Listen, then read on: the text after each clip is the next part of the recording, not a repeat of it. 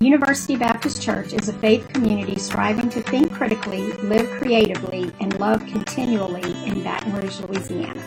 We gather on Sunday mornings at 5775 Highland Road between Lee Drive and Kenilworth Parkway. Visit ubc-br.org or at ubcbr on Facebook for more information. The last time I preached, as I did the benediction, I had finished my water, left it behind, came up to do the benediction, and I got a tickle in my throat and just about could not benedict you out. So today, I have my water nearby. I'm almost recovered from my cold. This one has lasted a little longer than I would like, but anyway, glad to be here this morning. In these past few weeks, we've been talking about the parables of Jesus. Sometimes these parables were long stories with multiple connections, like the story of the seeds planted in the various types of soil. Some of them were shorter, like the story of the wise and the foolish builder, only a few verses long. Some of them Jesus explained, and others he left for us to figure out his meaning. The parables often include mundane things that the hearers encountered every day, giving those things new meaning. Most often, Jesus was using parables to say hard things, to challenge the status quo. There are a group of parables in Matthew that begin with, "The kingdom of heaven is like." As we've mentioned many times through these past few weeks, this is not a once and for all thing.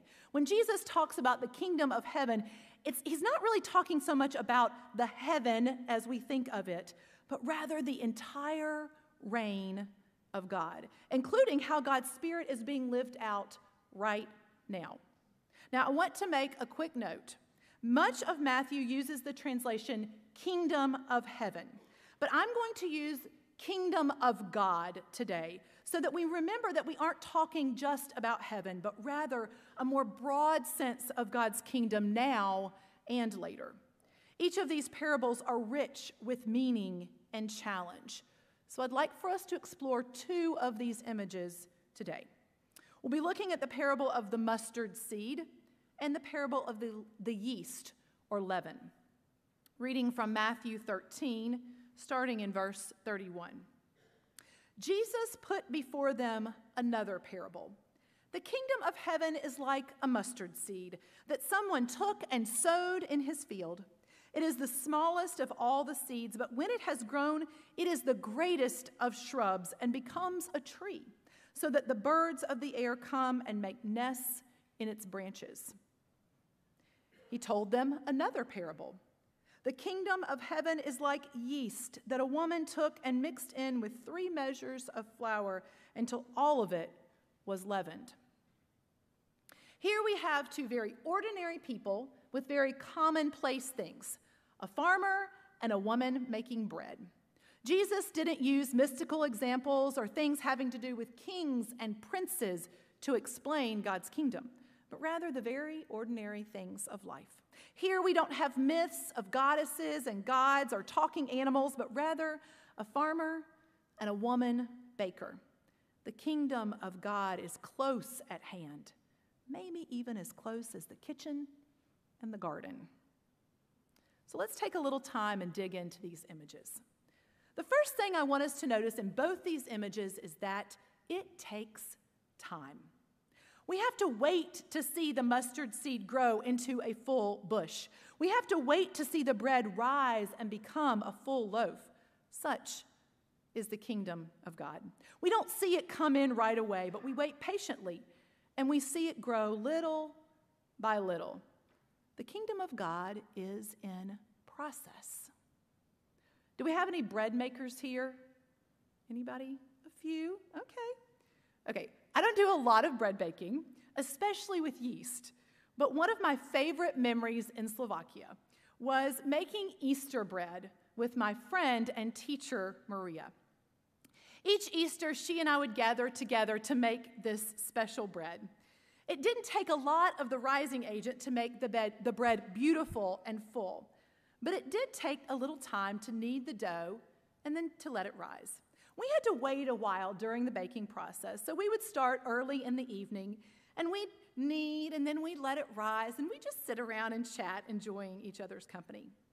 Now, like I said, I'm not much of a bread maker, and to be honest, neither was she. She was a teacher. So one year, we got a hold of a faulty recipe. Or maybe we just read the recipe wrong. And we accidentally added double the amount of milk to the dough. Same amount of flour, double the amount of milk. And we just added it, and we were kneading. Now, Slovaks don't use a mixer kneader. They do it with their hands. So I'm thinking, this is a little wet, a lot wet, but maybe I remember wrong. We're kneading and we're kneading. I'm not exactly sure how long we kneaded because we were talking and kneading and not really paying attention, but it was at least 2 hours before that dough came to the consistency that was even close enough for us to let it rise. My hands the next day, I woke up and I thought, what is wrong with my hands? They were so sore from kneading and kneading and kneading. But we were patient, and in the end, that year the bread actually turned out fine. It was good. Now, it definitely took longer than the other years when we added the appropriate amount of ingredients. Throughout the New Testament, the people of God are eagerly waiting. They're expecting. Sometimes they got a little impatient too. They thought the kingdom of God should come tomorrow or quickly. But Jesus continued to remind them to wait and see, ever so slowly, ever so carefully. And notice the people involved in these two activities, the baker and the farmer, they didn't have to do a whole lot to make it grow. The processes were set into place. Once the leaven was added to the bread, they did have some kneading. The growth of the plants didn't require that they toil over its development. They had to tend to it. But God was doing the work of the growth. We do the waiting and the watching, a little kneading and tending. Maybe you have something that you've been waiting for. Maybe it's growing ever so slowly and you're feeling tired of waiting. I encourage you to keep watching and waiting and tending and kneading. In a spiritual sense, we want the world to be right. We want to see the victory of Easter lived out now. We are living in what people call the almost not yet. But God's kingdom is growing, and it takes time for this growth. The kingdom of God is growing when a retiree goes to Highland Elementary to read with her reading friend. The kingdom of God is growing when we provide a refugee a ride to her job. The kingdom of God is growing when we stop to help someone in the store that looks a little different from ourselves. The kingdom of God is growing when the youth of our church laugh and play and build community. The kingdom of God is growing when we are honest about our faith and our faith journeys, even when those journeys include doubt. The kingdom of God is growing when our search committee toils over church descriptions and pastor resumes. The kingdom of God is growing ever so slowly. Good things are coming, but we have to be patient. We also have to look for this growth in unexpected places. There is hope, and there is promise of good things to come. Tom Wright said it this way: we wait, not like people in a dark room wondering if anyone will ever come with a lighted candle, but like people in the early morning who know that the sun has arisen and are now waiting for the full brightness of midday. It's a waiting with hope, with anticipation, knowing that God is already working. Before I had done any research on this text, I was convinced that my point would be something like this. With something so very small, God's kingdom can take over the world. It's true. The kingdom of God is like the smallest of all seeds that become a huge bush, or just a tiny bit of yeast that makes the bread grow big and delicious. So that lesson from this parable is a good one. It's one worth honoring and talking about. And we could end there and have some things to chew on, some things to think about, and a very short sermon and a very early lunch. However, I will go on. There's a little problem with this parable and with these images. These are not positive images that Jesus is using in these parables. The mustard bush, Matthew has kind of softened it up by calling it a tree, is an invasive plant that most farmers and gardeners would not want on their field or in their garden. It might be like how you feel about dandelions or perhaps kudzu. What if I came to you and said, the kingdom of God is like kudzu? The kingdom of God is like dandelions, a beautiful flower. When we lived in Slovakia, I started looking at dandelions a little differently. Rather than treat them like the weed that is to be controlled, Slovaks let them grow, and it was actually quite beautiful. The grassy spaces would be so lovely and yellow. This was one of our first signs of spring after a long winter. And the children during recess time would go out and make crowns and jewelry from their stems and their blooms. But the people that Jesus was speaking to would have heard the kingdom of God is like a mustard seed, and they would have been a bit confused or maybe even a little angry or a little frustrated. Like many of his parables, Jesus left them with more questions than answered and not a few furrowed brows. If a farmer has a bag of seeds and even one little mustard seed gets hidden in that bag, they are going to have a large, unwanted bush in the middle of the field before long.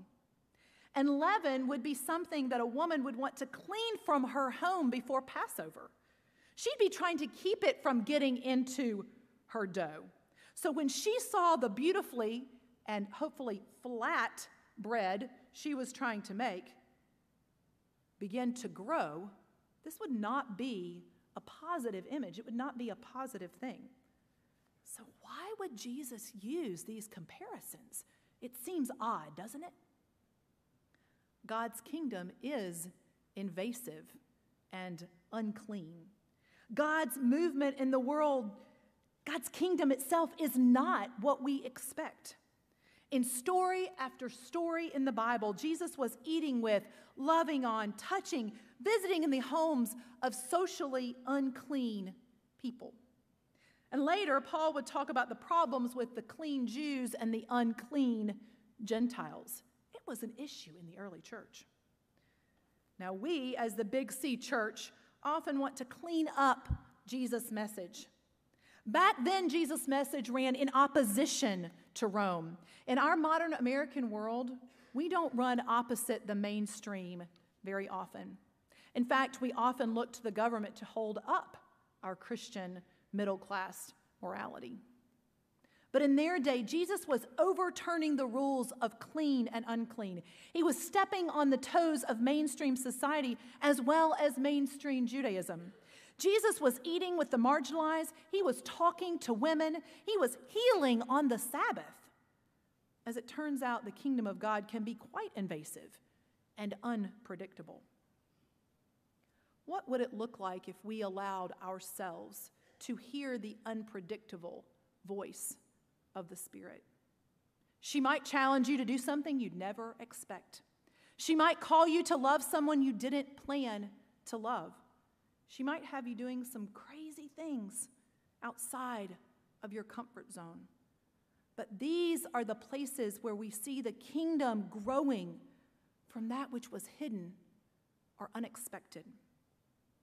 The parables of Jesus were not meant to be a pat on the back to those listening or to us reading. They were meant to stir people, to get them thinking. They were often ominous and maybe even shocking. One commentary I read said that parables are not told to reinforce the status quo like so many traditional proverbs were. Rather, they alert people to the new and disturbing thing God is doing in their midst, which involves a reversal of expectations, values, social standing, and roles in society. Now, I caution you not to sit back and hear these things and think, oh yeah, so-and-so really needs to hear this. I hope they're here listening. Or maybe I'll send them this sermon later and they can hear it. I challenge you to think about your own lives and your own faith.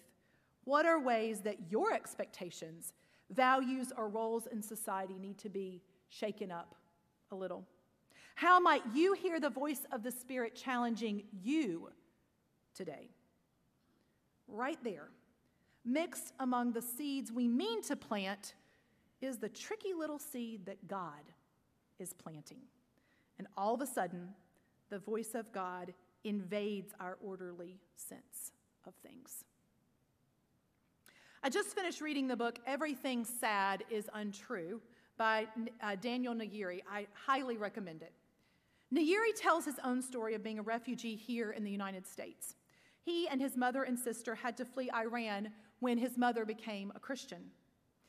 There are so many interesting things about this story, but one of the things that I was struck by is how much their family had to sacrifice because the kingdom of God was growing in their lives. The nice, neat boundaries that we often put on our faith here in the States were not possible for this mother once she confessed Christ.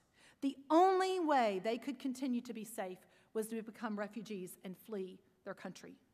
But once the Spirit, she says this, once the Spirit of God became part of her life, she could not deny it.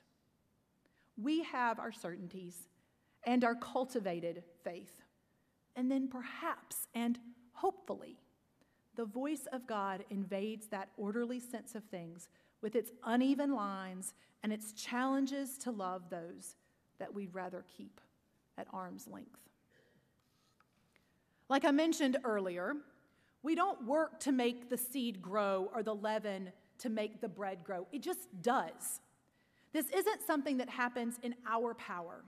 I want us to look at the other time in the gospel that Jesus uses the image of the mustard seed.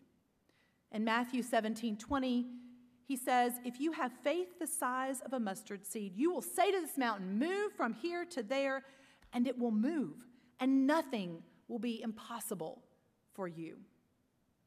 Now, the grammar in this passage in the Greek, it can be like, if only you had this kind of faith.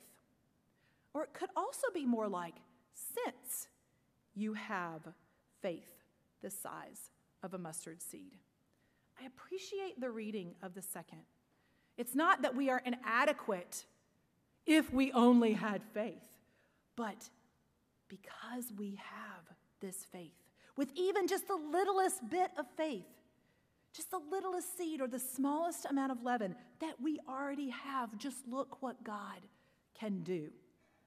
I wonder if those hearing the words of Jesus would have imagined how the body of Christ would look like today. Many scholars believe that the birds that came to roost in the parable of the mustard seed that we read at the beginning are the Gentiles. Who would have imagined? I doubt those Jews. Perhaps there are people or people groups that we can't imagine being part of the kingdom of God. God's kingdom is breaking out in crazy ways, in unpredictable and invasive ways. How can we be a part of that kind of faith community? One of the commentaries I read said it this way: if God can use mustard seed and corrupt leaven to grow the kingdom, imagine what God can do with you. Amen? What does this little bit of faith that we already possess look like? Recently, I read a post by Nadia Bolz-Weber, some of you may be familiar with her, reflecting on the faith we already have that is small as a mustard seed. She said this: if you dream about a good future for your children, that's a form of faith. If you are moved by the faith of your ancestor, that also counts. If you have doubts, that's a form of faith, because at least you're still engaged in the question. Do you hold those you love in your heart when they're suffering? Faith. Do you notice the changing blue of the Colorado sky? I'll say Louisiana sky. Totally counts. Do you see the inherent dignity of other human beings? Also, faith. Have you asked someone to pray for you because you just can't pray right now? Faith. Is there a feeling of gratitude for anything at all in your life? I mean, at all? That's a kind of faith. Do you ever complain to God or tell God off? In the Bible, that's a lament. And you know what? It's a form of faith. Thanks, Nadia, for those words.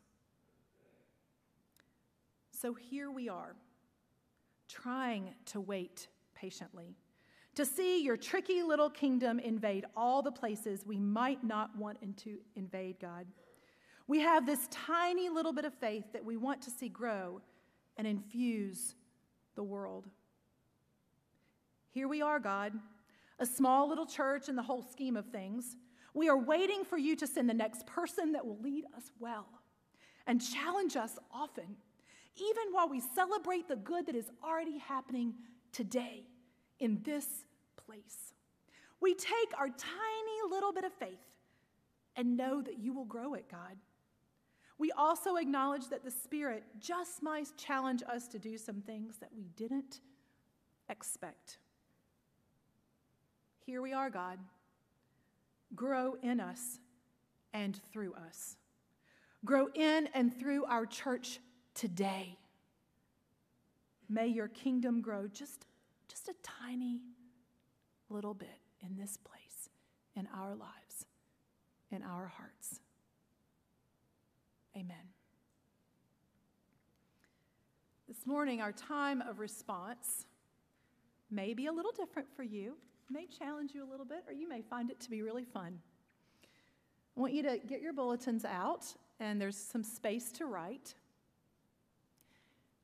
We're going to use the prompt, "The kingdom of God is like." And I want you to think about, what is a modern way of describing the kingdom of God? What kind of implications does that image have? How do you think it connects? Maybe you have something from science because you're a scientist that feels like the kingdom of God is like.